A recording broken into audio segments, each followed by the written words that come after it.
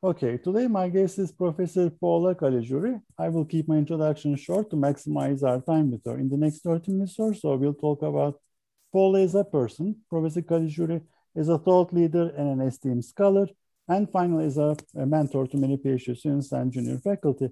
For the sake of time, I will skip many of her accomplishments and give you a very quick snapshot. Professor Caligiuri is an AIB fellow and a fellow of the Society for Industrial and Organization Psychology, the SIAP.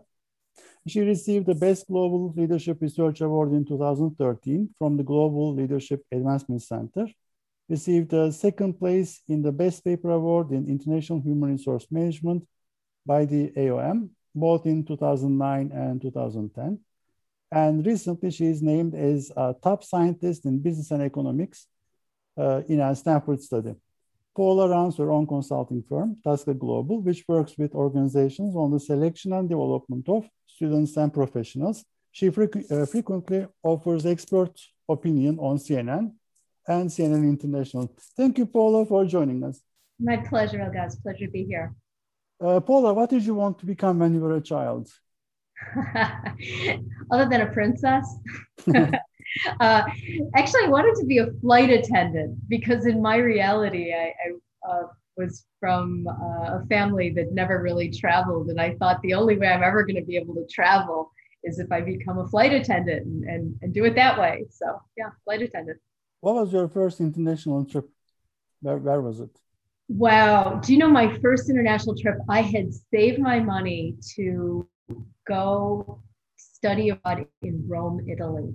And that was my very first time ever on an international flight. It was 1987. And where did you grow up? Buffalo, New York. So okay. If you're familiar with the United States, it's considered part of the Rust Belt. My dad was an auto worker, and yeah, it's a very un-international, un-global place to live. Okay. How did you choose academia? So interesting, that 1987 trip to Rome, Italy, it was the fall of 1987. So I had saved my money, as I mentioned, and I got there shortly thereafter. The market crashed, Black Monday. All my money was converted to lira in an Italian bank. It was worth very little. All the kids back then, American kids usually were wealthy back then who studied abroad. I wasn't. So I called home to mom and dad and they said, sweetheart, get a job. So I ended up having this very natural experience because I was working in Italy. I had an Italian boyfriend. My friends were Italian. The Americans were all hanging out with other Americans and going off to, ski in Switzerland or go to Greece So my experience was very different. When I returned back to finish my undergraduate degree in psychology, my psychology professor said, because I was sad, I was mopey, I was down. We now understand that as repatriation adjustment. In 87, 88, I mean, we were just learning it. And so they said, if that had such a profound effect on you, why don't you study it? And so I said in my applications, I want to study what makes people effective living and working internationally, and I want to know how they change from deep developmental cross-cultural experiences. And I joke that over 30-something years later, I'm still studying what makes people effective living and working internationally. I've been doing one thing since then. So my push to academia actually was the experience from the crash. Super interesting. Okay, if you stop doing what you're doing today, what would you do? What's the second best alternative career path for you? I get into a full state of flow when I'm writing, and I think I would probably have tried to go into I don't know if creative writing or accessible writing, something that was related to just writing books, something writing really. Did you always write well, or did you learn how to write good later on? Oh my gosh, I was a horrible writer in college. Horrible. In fact, when I started graduate school, I was such a bad writer. My advisor said that he felt like I would take a handful of commas and throw them on the page. And then I think over time, I started hearing my written word in my, we do as writers, you learn your voice. And once I hit that stride, I loved it. I fell in love with writing. Interesting. One of my OB professors, actually, at Ohio State, he used to say, guys, we're not researchers, we're just writers, and we need to perfect our writing. And I didn't understand it at the time. And it took me about 20 years to figure out he was right. Writing is a big talent here. We need to nurture it, develop it. But your papers are great, so you did it. What did you learn from your biggest failure? Oh, gosh.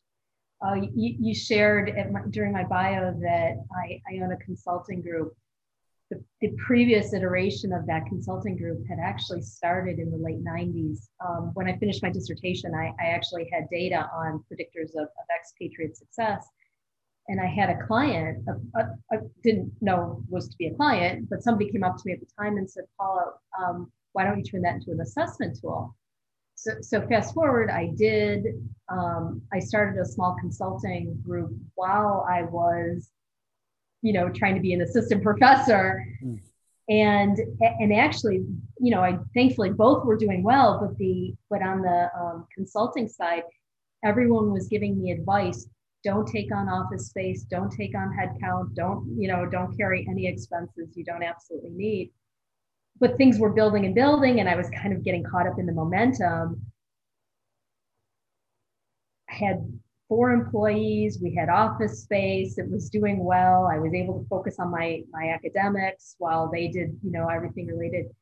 And then, unfortunately, 9/11 happened, and overnight, all of our revenue dried up, and I was undercapitalized. So within months, I had to break the lease, let everyone go, and I basically folded it in and kind of retreated it, and then it reemerged later as Tasca Global. I learned a lot. I learned to take good advice, that's for sure. And I certainly don't take on office space or headcount unless I absolutely have to anymore. True, but your research is very related to, it's very consultable. It's very consultable material. What are you most proud of? Oh boy, there's been a few moments recently that I'm very proud of. And this is just a very personal story. My mom passed away in December, and you mentioned the Stanford study. When I found out that I made that list on the Stanford's top scientists, my mom was there, and I went, "Oh my God, Mom!" She goes, "What's wrong?" I said, "Well, oh my gosh, I made this list," and she gave me a big hug. She said, "I'm so proud of you." And I think it was at that moment you realize, just when you don't think you're, my mom was 91 when she passed, and I thought she maybe didn't really know what I did. I realized she fully did. I just had a book come out a few weeks ago, actually, and I was able to share with her that the book was dedicated to her. And it was a special moment. And it was one that made me proud. I'm sorry she never was able to see it in print. That's beautiful. Okay, Paula, any regrets? Have you got any regrets? You haven't lived if you don't have regrets. Oh gosh. Yeah, I mean, let's go with something that's sort of fun. I was never athletic, and I never learned sports, right? I never did anything that required eye-hand coordination. Now there's all this great research that's coming out in cognitive psych saying that, the intellectual develops along with the physical. So I kind of regret not putting more energy into kind of my sort of physical conditioning, right? Just like eye-hand coordination or balance or agility. And so it's a silly regret, and certainly I could give you a more serious one, but that one I think is very. That's interesting.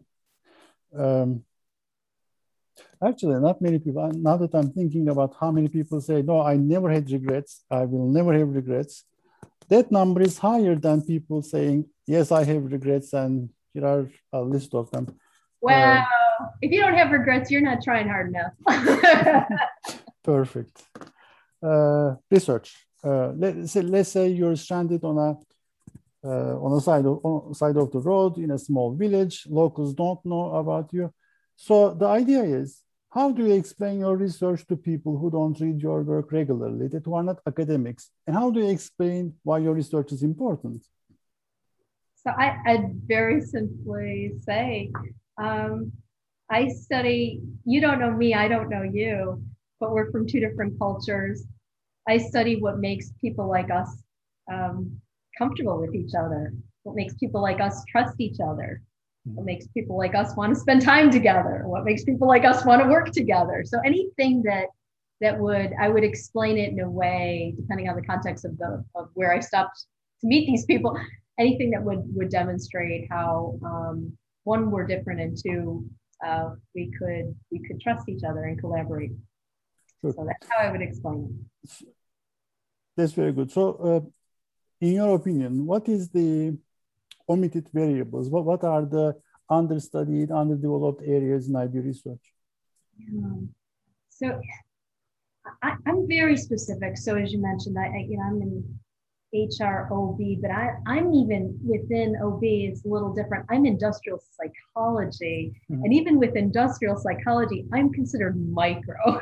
So I study kind of what the phenomenon of individuals, in the context. So IB kind of scales up. So what happens to people when they're in situations of novelty, and what happens to people in situations of novelty that affect the ability to transact international business. So kind of rolling all that back, because I study people in novelty, cross-cultural differences, I'm fascinated by the fact that, we keep defining culture as the thing that happens within national borders, when I think there are far more interesting differences that happen from different socializing agents, such as generation, like generational differences nested within cultures, or urban, rural, cosmopolitan, local, just very, very important socializing agents that differ from sort of the institutional effect that creates something we call culture. I think culture matters. I've built my career on that, but I think there's more. Well, generational differences are also in sociology, right? So how does yours differ from the sociology, or I don't want to say macro perspective, but societal level versus individual level? How does it? No, it's actually the exact same, right? So it's just, you as a person, you're born into a generation. How does that generation affect your value structure, including the situation in which you were born to? How do these different socializing agents layer on to create something you call your values? Mm-hmm. That we elevate that to cultural values, but how are your values created? So generation, your education, how you were raised, religion, you keep layering on socializing agents, and eventually we get something, and our own dispositions, our own personality traits, they all roll together to create something called values. It'd be interesting to play with that a little bit more going forward. Sure. Paula, going forward in the next 5 to 10 years, what are some lucrative areas for junior faculty, for doctoral students to consider as the future big questions in IB? Yeah, I don't know so much if I have the big questions as much as I do have encouragement toward multidisciplinary research. As you named at the start of this, I'm a psychologist, my PhD in psychology. Joining kind of the theoretical foundations between sociology and psychology and economics and history and, all these different kind of fields that bring a really different piece to this puzzle. I think the more we're talking to each other, the better our research will become, the more predictive it will be. And about interdisciplinary research, what are your thoughts on it? And what does mix well? What does not mix well, in your opinion? I think it all mixes well, right? You just have to, it has to be the question for which the disciplines matter. And as I just mentioned, I think that interdisciplinary research is critical. I can do a very different lens on interdisciplinary work. It's a little bit more dominant in organizational psychology and a little less so that I'm seeing in IB.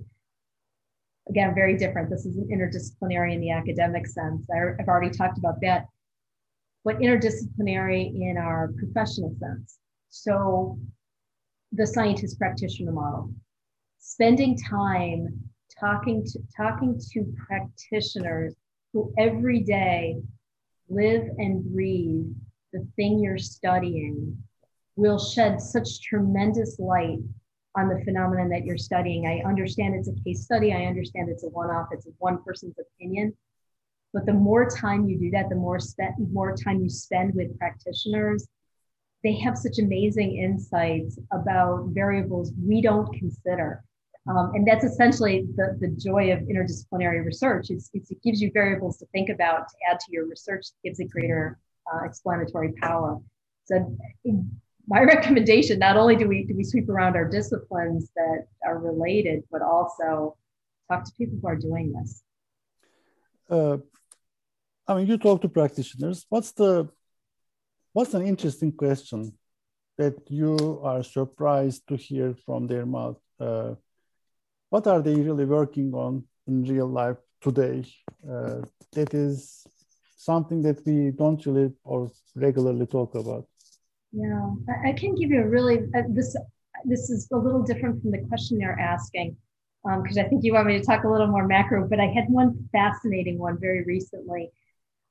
So we're in the middle. I realize this can be watched at any point in time, but as we're recording this, the world is starting to get vaccinated from COVID, and we've had almost a year plus of business travelers not traveling, expats not going to their host countries, and so I think there's sort of this dominant belief, and we see it in kind of these opinion pieces, that, this is sort of the end of international business travel, it's the end of expat assignments.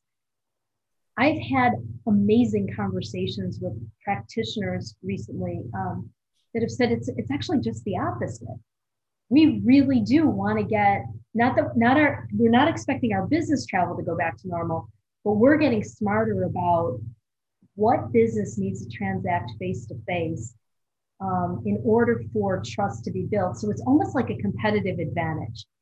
If we can get the right people back in front of the right people while every other competitor is sort of keeping people in Zoom meetings, then we're going to have a competitive advantage because we'll be able to build trust and credibility a little faster than others. And I thought that was a really fascinating lens. So I'm thinking, how much of this is going to contract? And they're like, no, we're moving, we're going. So the budgeting for what you're saying is interesting. So they are saying to you that it is not possible to build trust over Zoom, right? Again, I don't know that it was a sweeping generalization. I think once a relationship is formed, that Zoom is fine to keep maintaining and fostering the relationship. I think what they were saying was they still believe that human interaction has a competitive advantage in certain jobs and roles and functions. So I think it's where is trust needed the most? Where can we actually gain competitive advantage by saying, nope, we're willing to put people, of course, safety matters and all the other health and well-being matters, but there are certain circumstances under which we believe it's competitive advantage to put people. It's interesting. So among the interviewed scholars, there are some deans and people who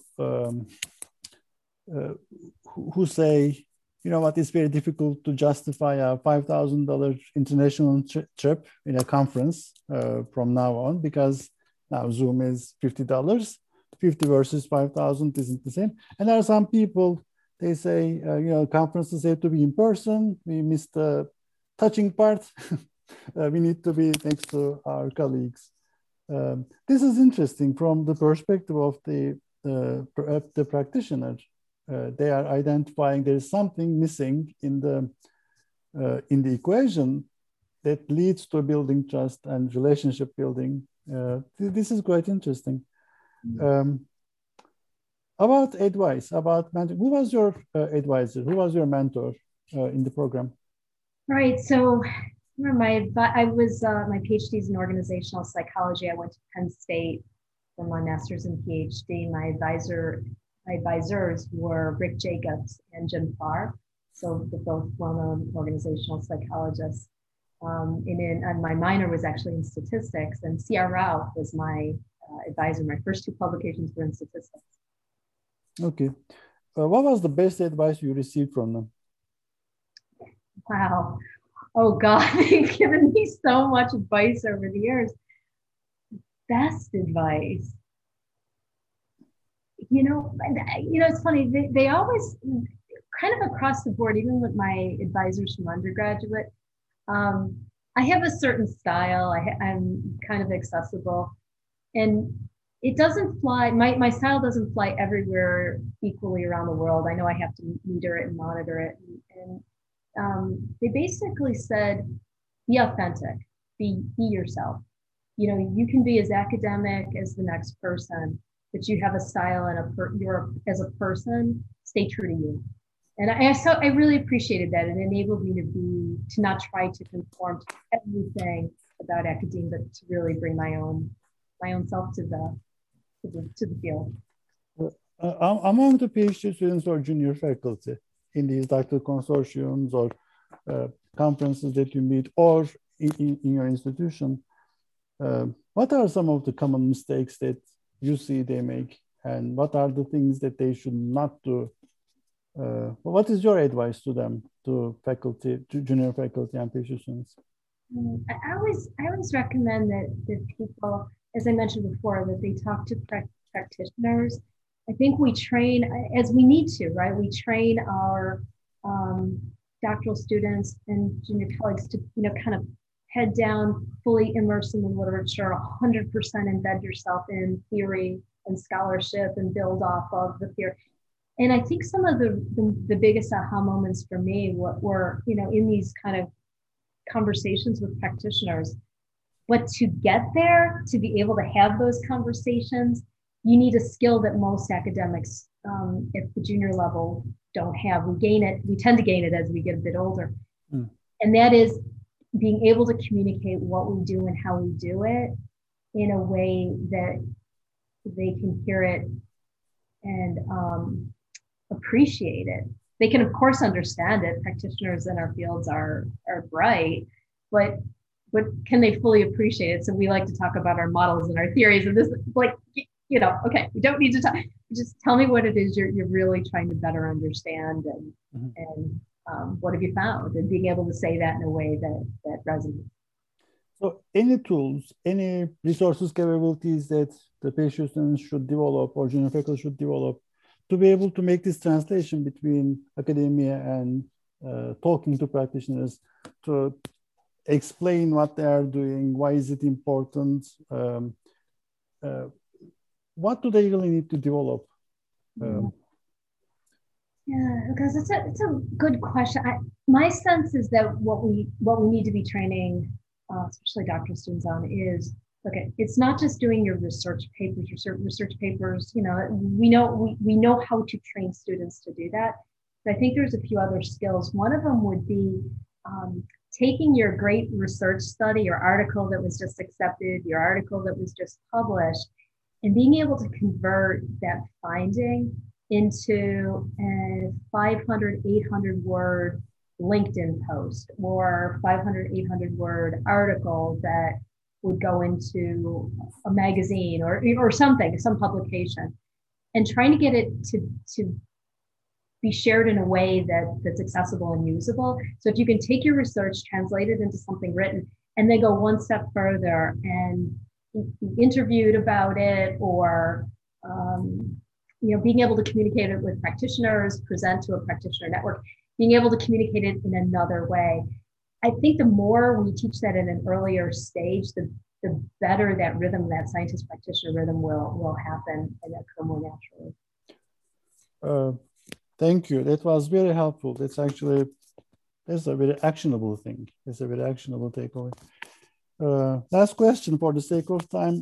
What's the question that I should have asked you but haven't? What should you have asked me but didn't ask me? How about, are you happy? Okay, here you go. Are you happy? I am, thank you. I just feel so